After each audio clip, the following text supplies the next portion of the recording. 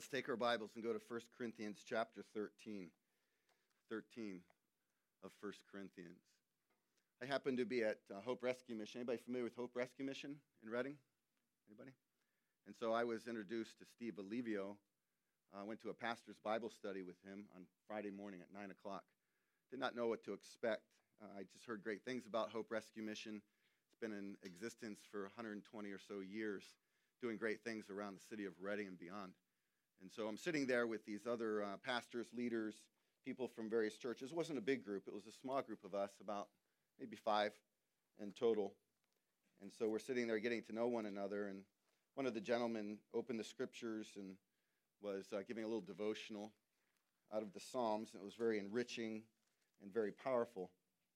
And then one of the guys, a big burly guy with tats all over, and he had said that he had been involved in Satanism, satanic ritual abuse, and had been into drugs of all kinds and all kinds of sexual sins. And so this is a man who loved the Lord. He had been redeemed by Jesus and the cross by the power of the Spirit of the Lord. But as he sat there and he was explaining some of the things that the enemy wants to come against him on in his mind, he still finds himself very tormented. And so here you have a big burly guy with all these tattoos everywhere, just a really rough-looking guy who loves the Lord, but now finds himself with many, many strongholds or many attacks of the enemy in his mind. And so he started weeping like a child and started almost convulsing, just crying so intensely. And so myself, there was a gentleman sitting to my left, and then another one to my right, Steve Alivio at the front, at the end of the table. And we started laying hands on him and praying over him with fervency and with intensity, that this man's strongholds would be broken, that the enemy would not come into his mind to torment him any longer. And so we just stayed there for probably 15 or 20 minutes just saying, oh God, this man needs to be delivered, take his mind, help him to have purity, help him to have peace in his heart, help him to have joy unspeakable and full of glory. And so this is not uncommon to find where you might have had a background involved in various sins or various satanic things, where the enemy will try to bring destruction inside of your mind. And so during one of those songs, I think it was Overcome, it talked about strongholds. Right before we actually had that verse in the song, I was praying, and I was taking my hands, and I'm like, God, break strongholds. Break. And I'm doing this to visualize, to help me to worship, to picture in this congregation, God, are there people here that have strongholds in their marriage, strongholds in their mind, strongholds in their emotions, maybe an addiction, maybe something that has been plaguing you like this man for all of these years. And he wanted freedom, and you want freedom. And so I'm praying that out. And so I'm going to ask you, right at the front end of our study into 1 Corinthians 13,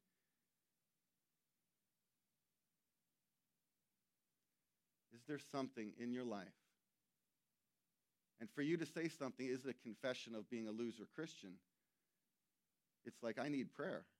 Like this man, big burly guy, just crying like a little child. He didn't care. He just wanted freedom. It didn't bother him to weep like he wept. Is there something that has been plaguing you for a long time? Thoughts, satanic attack in your mind, some kind of a relationship situation in your marriage, whatever it may be. Maybe something happened to you when you were a child, and you know it's gripping you. And you want prayer. Raise your hand because we're going to pray for you. Raise it up. Thank you. Thank you. Thank you. Anybody else? Lift it up. Thank you. Now you got to lift it up like you're going to believe God's going to deliver you right now. So lift it up in confidence. Because if you're afraid to lift up your hand, you're concerned more about the person around you than you're concerned about God healing you. And you've already quenched the Spirit of the Lord. This is how important fear of man is. So lift it up nice and high, right there. Boldly, lift it up. I want freedom from this stronghold, God. I want to be delivered from it. I want peace that passes understanding. I want joy unspeakable and full of glory. I want you to take these things in my life. God, these things have been plaguing my marriage, my mind, my relationships with people, my emotions. God, I want you to break those. Can you pray with me? God, we want you to break those things in these people's lives. Look at their hands around them. Lay some hands on these people if they're next to you. Put a hand next to them. Lay a hand on them. Folks, start laying hands on them. I want you to do that right now. Move here, move now. Get near them because they want to be freed from the strongholds. And we're going to pray for them. So lay hands. What's your name right there in the red? John. God's going to deliver you right now. He's going to take whatever is You're boldly lifting up your hand in front of everyone. Kelly's right behind you. God, in Jesus' name, I pray for Kelly. I pray for John that he would be delivered, that you're freeing him now, that you're going to take whatever it is that he's been carrying. He's going to put it before you, Lord. He's going to lay that thing down, and he's going to leave the service a different, completely different man. We're believing this, God. For this group over here, Lord, we're praying for them, that you would bring the peace that passes understanding, that there would be new victory today. Somebody said that in our huddle earlier. New victory. There's going to be victory. Who was that? That was Dan that said that. There's going to be victory today. God, we pray that you would help us to be free of all this, the junk, the insecurity needs to leave this room right now. It needs to go. No fear of man in this place. This might be unusual for you, might be so different. You're raised in a very conservative. No hands went up. None of this was happening. Don't let that hold you back. Don't let that hold you back. God, we thank you. Thank you, Lord. Keep praying. Keep praying. Lord, you want freedom today. You want people to be delivered today. Thank you, Lord. Every hand, every hand. Abuse when you were a child. Rape against you when you were young. Freedom right now, Lord. Freedom right now. Dad that left, abandoned you. Strongholds being broken right now. Abusive verbal abuse against you. Husband that mistreated you. Thank you, Lord. Here's what we do for those who lifting up their hands. Say, I just received that, Lord. I receive all that you're doing in my life right now. I receive all of this prayer. I receive the move of the Holy Spirit inside of my life right now. In Jesus' name, amen? Amen.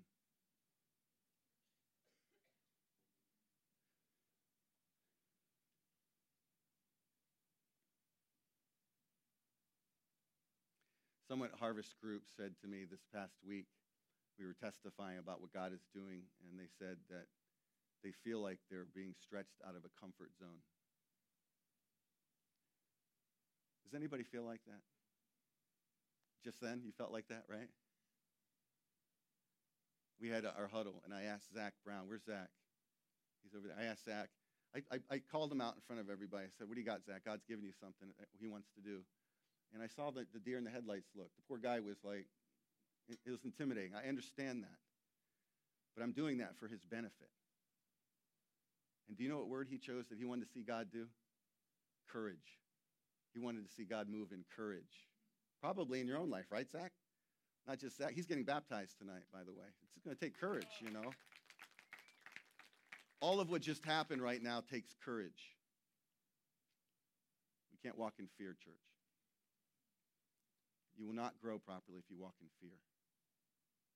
1 Corinthians 13, I want to talk to you about church growth God's way, which is love. God is growing his church, and ultimately all true and real growth is of God, from God, and for God's glory. Amen? I want to take you to a couple of verses on the screen. 1 Corinthians 3, verses 6 to 9. I want you to see these. I planted, Paul said. Apollos watered, but God gave the what? The growth. So who causes the church to grow ultimately? It's God. God is doing that. He works through people. He works through pastors and leaders and workers. But ultimately, God gives the growth. Verse 7, so neither he who plants nor he who waters is anything. In other words, really, it's not about our glory. It's not about people looking at us, Harvest Reading, because we're experiencing some incredible growth right now. But only God who gives the growth. He who plants and he who waters are one, and each will receive his wages according to his labor. For we are God's fellow workers, and you are God's field and God's building. God is building Harvest Reading. Amen? And so we have to be very careful that we don't steal glory, that we don't take what belongs to the Lord and direct it towards ourselves. Here's another verse. I want to show you a section of verses, Ephesians 2:19 and 22. So then you are no longer strangers and aliens, but you are fellow citizens with the saints and members of the household of God.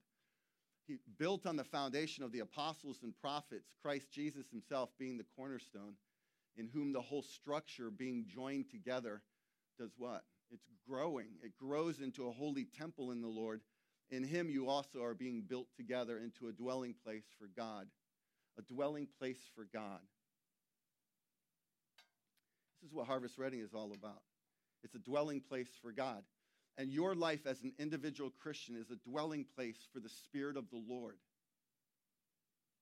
And so the Spirit of God has come not just down from heaven, but to indwell all true believers, those who have repented of their sins and put their faith in Jesus Christ. So the Holy Spirit dwells within you. Do you believe that? The Holy Spirit is in me. It's phenomenal. Harvest Reading is experiencing spiritual growth. People are going to brand new and fresh levels of wind of the Spirit and fresh fire, as Jim Cymbala says in his book. The fire of the Spirit of God is doing something inside of many people spiritually, and also numerically we're growing. And so we are experiencing growth. I've studied church growth for a long time. In the 1950s, a man named Donald McGavran became like the father of church growth, and so I started reading books by Donald McGavran. And of course, since that time, there have been many, many books written on church growth. And so I have many of those in my library. And so I wanted to understand, how does a church grow and what is real growth? You know, and there's so much more to it than just numerical increase, which is part of it. It's the spiritual component. It's the revelation of God. It's people's eyes being open to the truth of God and to the gospel and having their heart moved to the place of decision where you will bow your knee to Jesus Christ. You'll follow him no matter what the cost.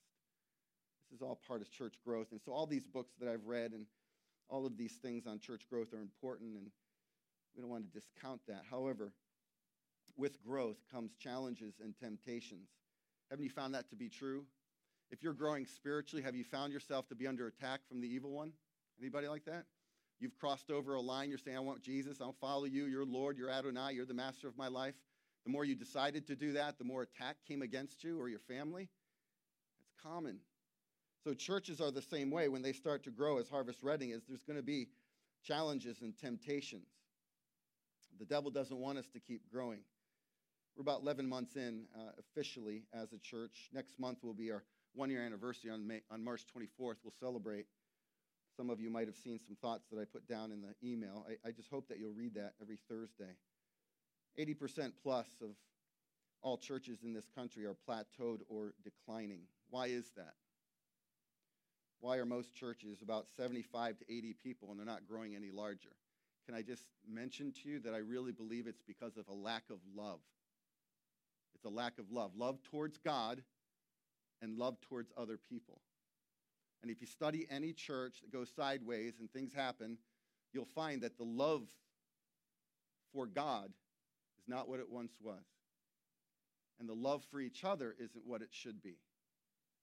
And so Paul's addressing that here in the 13th chapter of 1 Corinthians. Some have called 1 Corinthians 13 the hymn of love. Others have said it's the Beatitudes set to music. So Paul's going to address some things in the 13th chapter. Typically, the chapter is referenced at a wedding. You might have been married at one time, and pastor got up and he went through 1 Corinthians. Or we're going to look at it from a different angle. We're going to look at it from a church growth angle. Jesus said the greatest commandment is what? What is the greatest commandment? Anybody know? Right, to love God with what? All of your heart, soul, mind, and strength. And then what? What's the other half of that?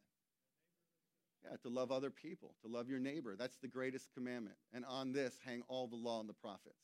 In other words, if you do this, Jesus said, everything else is going to work out fine. So if you have a family that's falling apart, your marriage is falling apart, and I'm grieved today. Honestly, I see around the room, and I know most of you, and I know most of the things that are going on in your personal life. And I know that there's marriage issues going on in some. And so when I look around the room and they're not here this morning, I know it's because of the battle that's going on. It grieves my heart. Do you know how to fix that? You don't really have to go to months and months of counseling to fix that. You just have to look at the love of God and ask yourself some tough questions. Am I loving God? And then am I loving my neighbor, which obviously would include your spouse? It's not that complicated. And so this is tough to preach right now. I'll be honest with you, I'm a little bit distracted because I'm thinking about these people who are not here right now, these families. And I know that they're battling some stuff, and they chose not to come to church. And this is where they need to be. They need to be here. This is a safe place. This is where the truth of the Word of God is going to help them, but they've chosen not to. That's hard for a pastor. Paul has a pastor's heart. Corinthian church is a church that is facing all kinds of issues. If you're familiar with this congregation in Corinth, they've battled some things.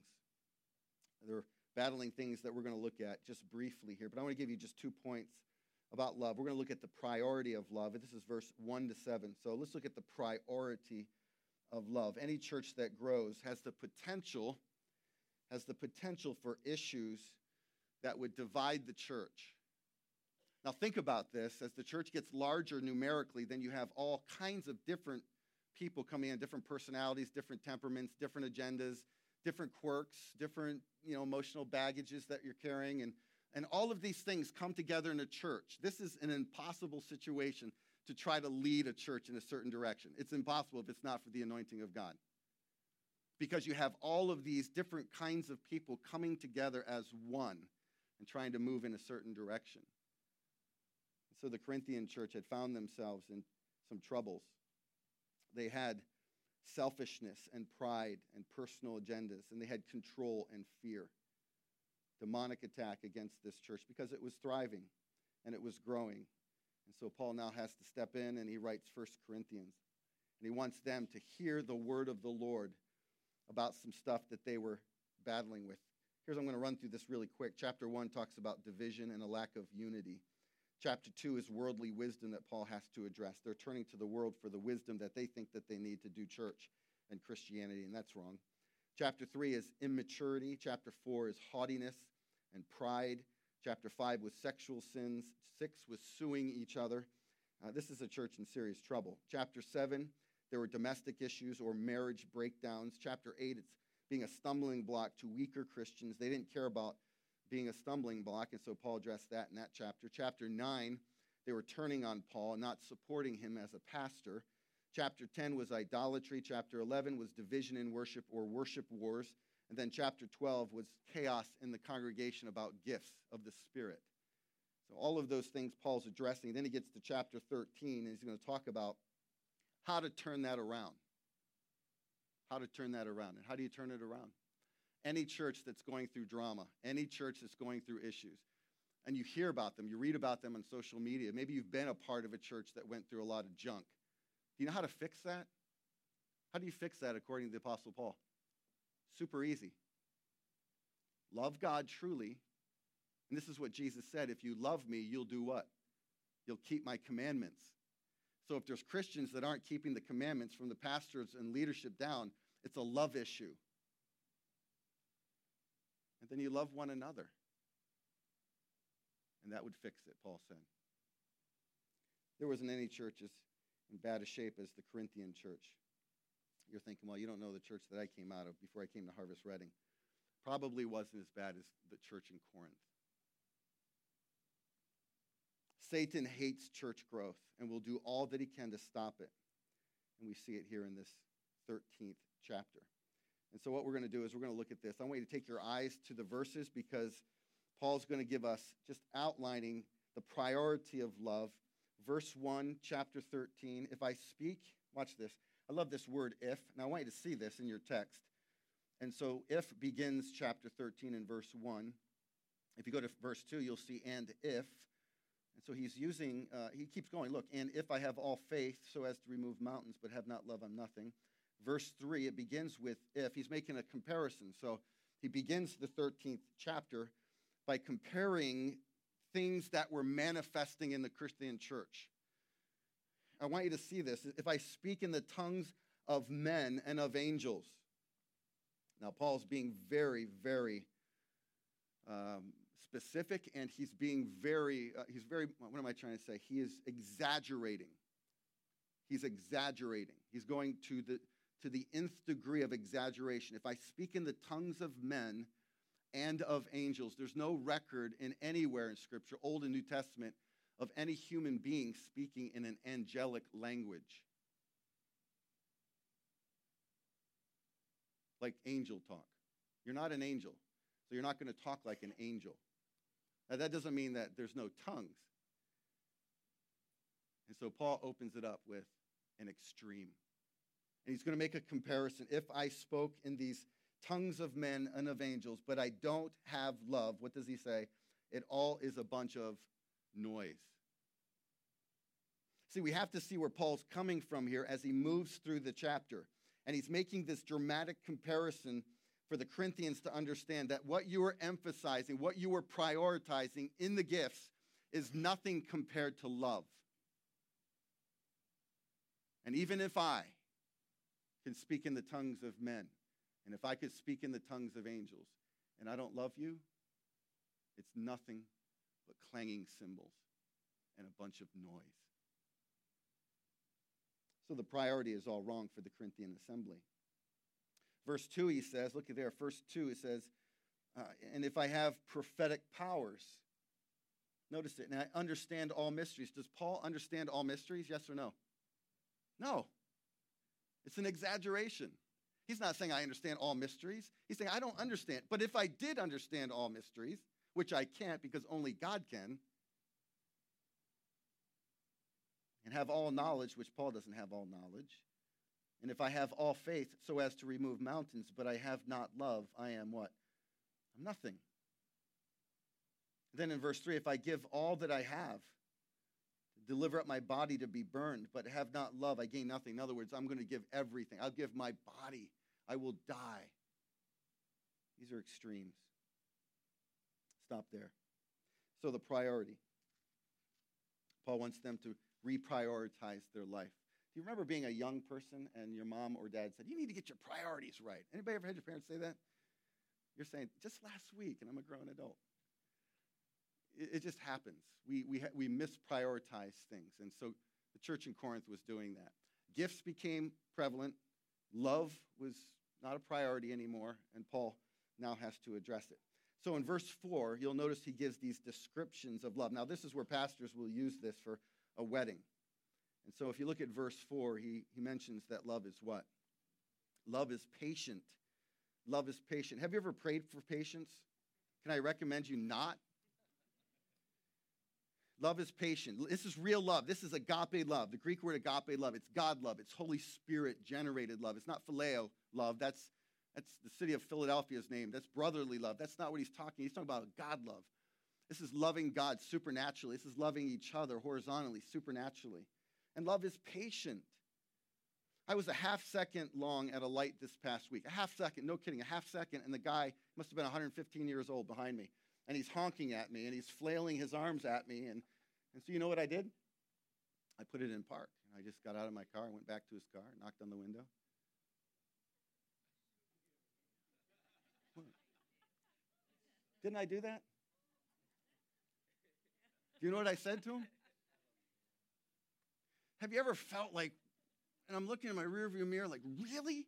A half a second? And you're freaking out all over me? Don't you want to say a whole lot to these people? Come on. Confession time.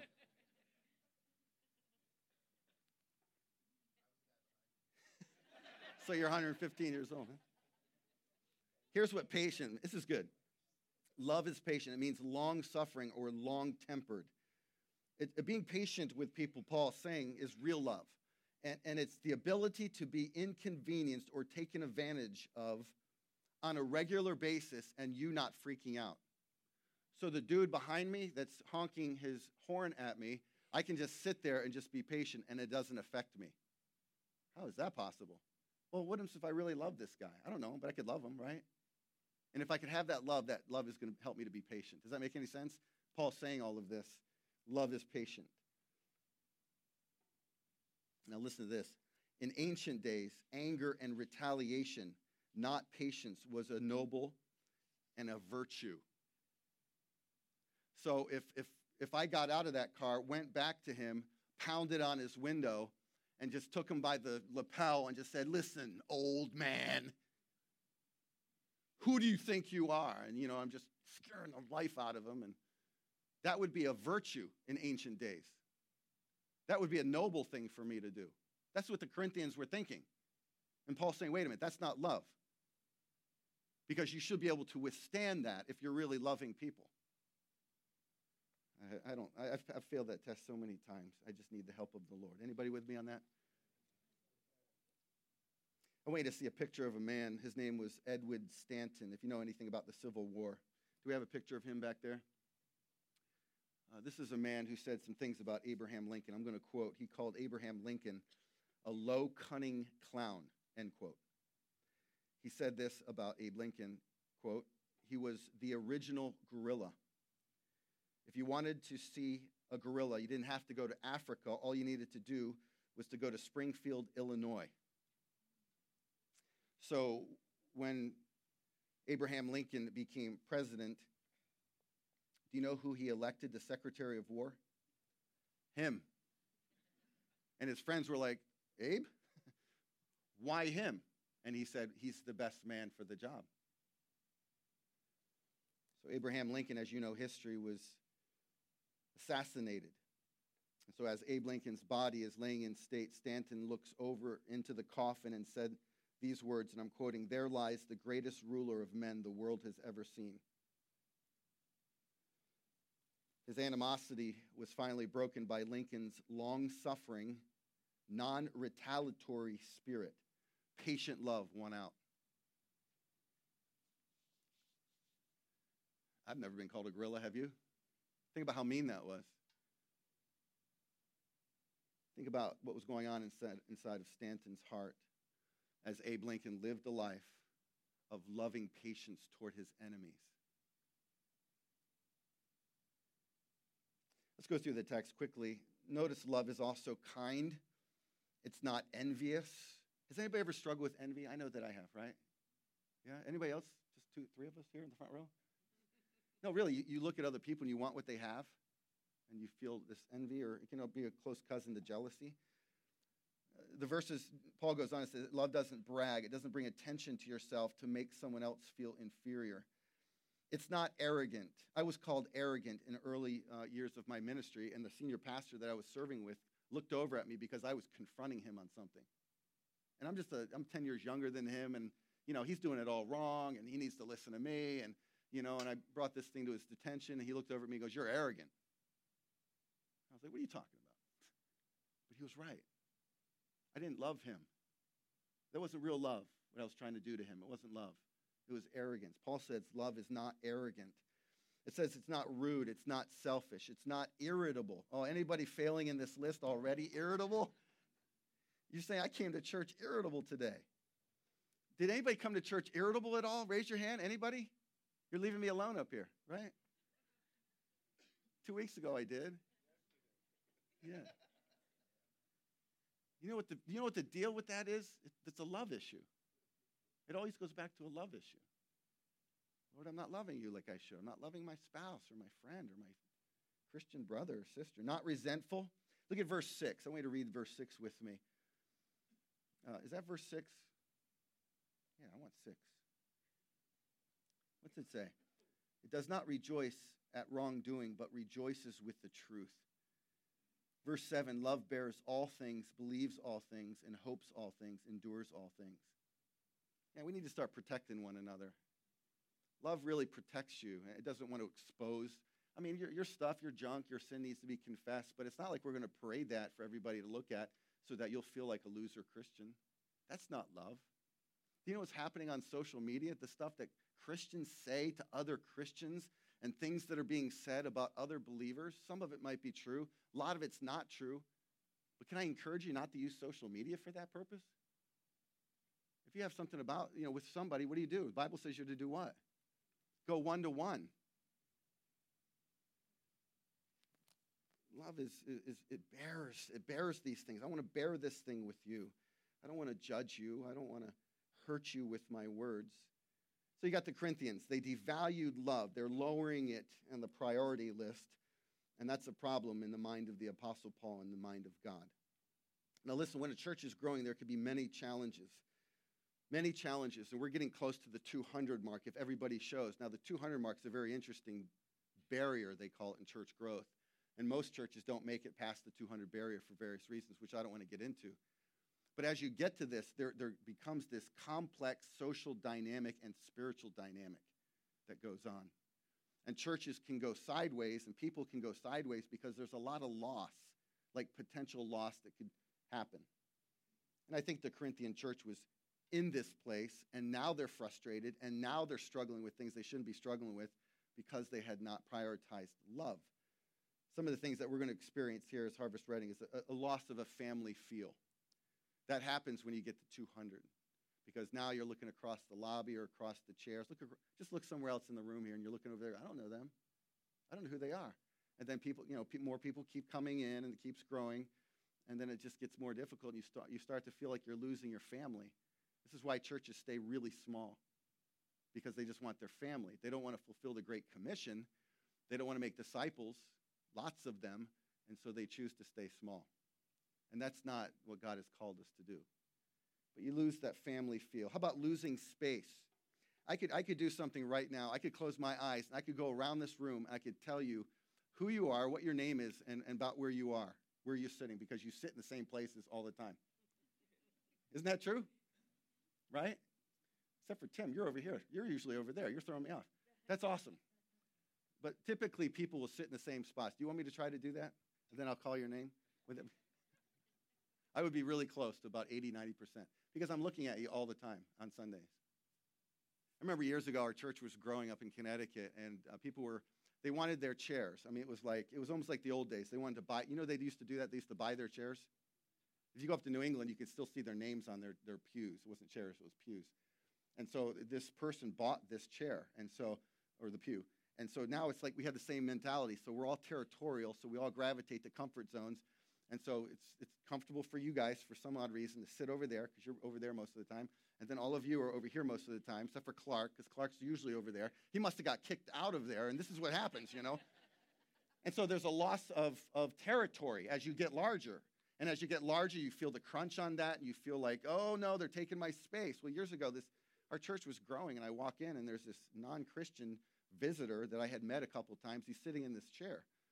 And I was like, hey, how you doing? And it's before the service was starting, and I'm talking to him. All of a sudden, this other family who I've known for years, who've been to our church a long time, they come up and they, hey, excuse me, you're in our chair. To the guy, and the guy goes, oh, I'm sorry. And he gets up and he moves. He never came back. He never came back. Do you know that's going to happen here if we're not careful? You're saying, never happened to me. Oh, yeah, then why are you sitting in the same spot all the time? What happens if somebody comes and takes your chair next week? How are you going to feel about that? You're going to start to feel this, ooh, I don't know, I'm losing something here. This is why churches don't keep growing, some of the reasons. Because we all get like territorial and irritated. Loss of a chair, loss of space. Do you know that there's loss of a pastor? You're saying, what do you mean? Are you retiring? You're only 53. Your birthday was last week. You're retiring already? No, but as the church gets larger, the one pastor can only minister to so many people, so people are going to start to feel they're going to lose the connection with the pastor. And so now we have to raise up other pastors too. There's 4 men going through the process of eldering or pastoring. 4 other men. And so if God leads all 4 of them to be part of the leadership team, pastoral leadership, there'll be 5 of us. And so it's important as we keep growing for you to do what? To look away from me. I'll be in the pulpit, I'll be preaching, teaching, leading, but as far as one-on-one all the time, now it's spread out as we grow larger. This is how you have to grow larger. It's hard. It's a loss. Loss of a parking spot.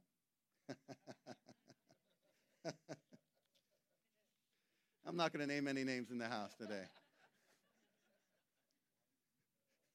Let's go to number 2. So we got priority of love. Number 1, priority of love.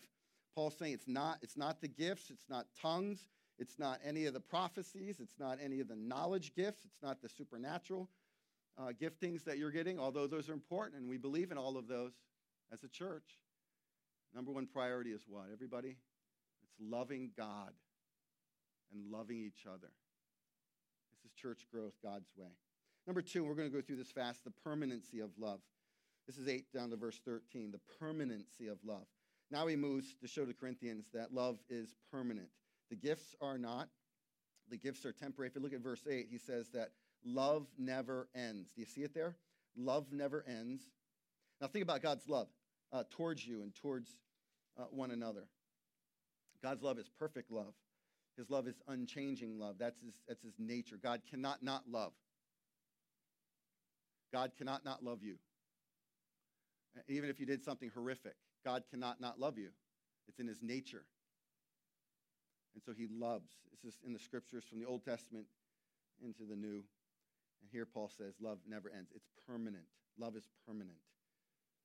Now, why is he emphasizing this? What's the deal here? Well, gifts are are not permanent.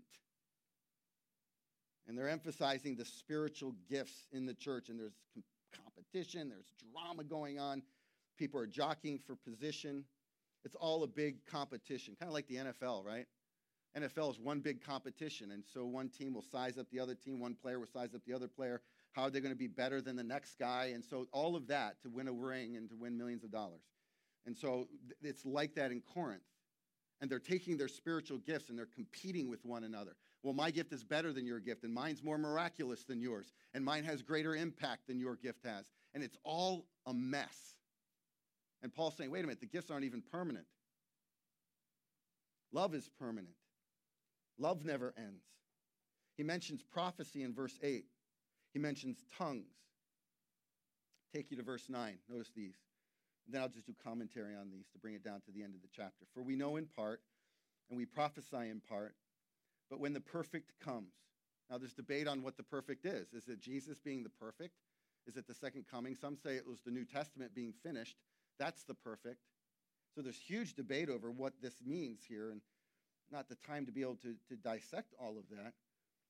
The partial will pass away, and when I was a child, I spoke like a child, and I thought like a child, and I reasoned like a child. When I became a man, I gave up childish ways. For now we see in a mirror dimly. But then, what's the next phrase? What's it say? Face to face. Who's the face to face? It's Jesus. Well, I don't happen to think it's the Bible. That's the perfect that it's talking about. I happen to think it's the second coming of Jesus, or you're face to face with Jesus. And then all of a sudden, the gifts. All of a sudden, things like the gift of faith. Now, you don't need faith when you're in heaven. Why? Because you're face to face with God, and there's a perfect realization of what is going on in that moment. You're not going to need prophecy. You're not going to need tongues. You're not going to need any of these gifts. But what does continue on in heaven? Love. Love will continue on forever. And so, Corinthians, why aren't you seeing this? Is what he's saying. You're looking at all these other things, and you have all this division, all this competition, all this bitterness, backbiting, all this drama. Why? It's because you're elevating these gifts too high. They're not even permanent. God's love is permanent. I love that. That means God's love for me will never change. Let me conclude. Harvest Reading is growing. It is growing. It's growing at a pretty rapid speed, which is a little bit intimidating for me. And because for this reason, I know that the enemy is looking at us. And anytime a church is growing, wanting to make disciples, wanting to plant other churches, wanting to do boots on the ground, then all of a sudden, all enemies are facing towards that church and towards the leaders. And so this is intense. Now, if we stayed around 20, 30 people, and we were comfortable with that, like a lot of churches do, then they're not really a threat. But if you're making disciples, seeing converts, baptisms, constantly charging against the kingdom of darkness with the gospel, then all of a sudden the enemy looks at that church and then tries to get in. And the enemy got into the Corinthian church. A lot of things contribute to growth. Leadership is important, godly leadership. I love these four men. These four men I mentioned. They're good men. They love the Lord and they love the church. That's what we're looking for. You need leadership to grow a church. You need prayer. We need dependent prayer. We need desperate prayer, fervent prayer to God. We need to ramp that up as a church as we go towards 200 and beyond. We need worship. And how about the worship, at Harvest Reading? How about our worship team that leads us to the throne? It's intensifying, isn't it? How about humility? And even facilities are important for church growth. We're blessed with this facility, but we want a building. Amen? How about being current? A church needs to be current. We don't need to look like we're still in 1974. It's okay to be current. Some churches need to change some things. How about wisdom and faith and courage, like Zach said? Zach, that was prophetic, man. I don't know if you even realize.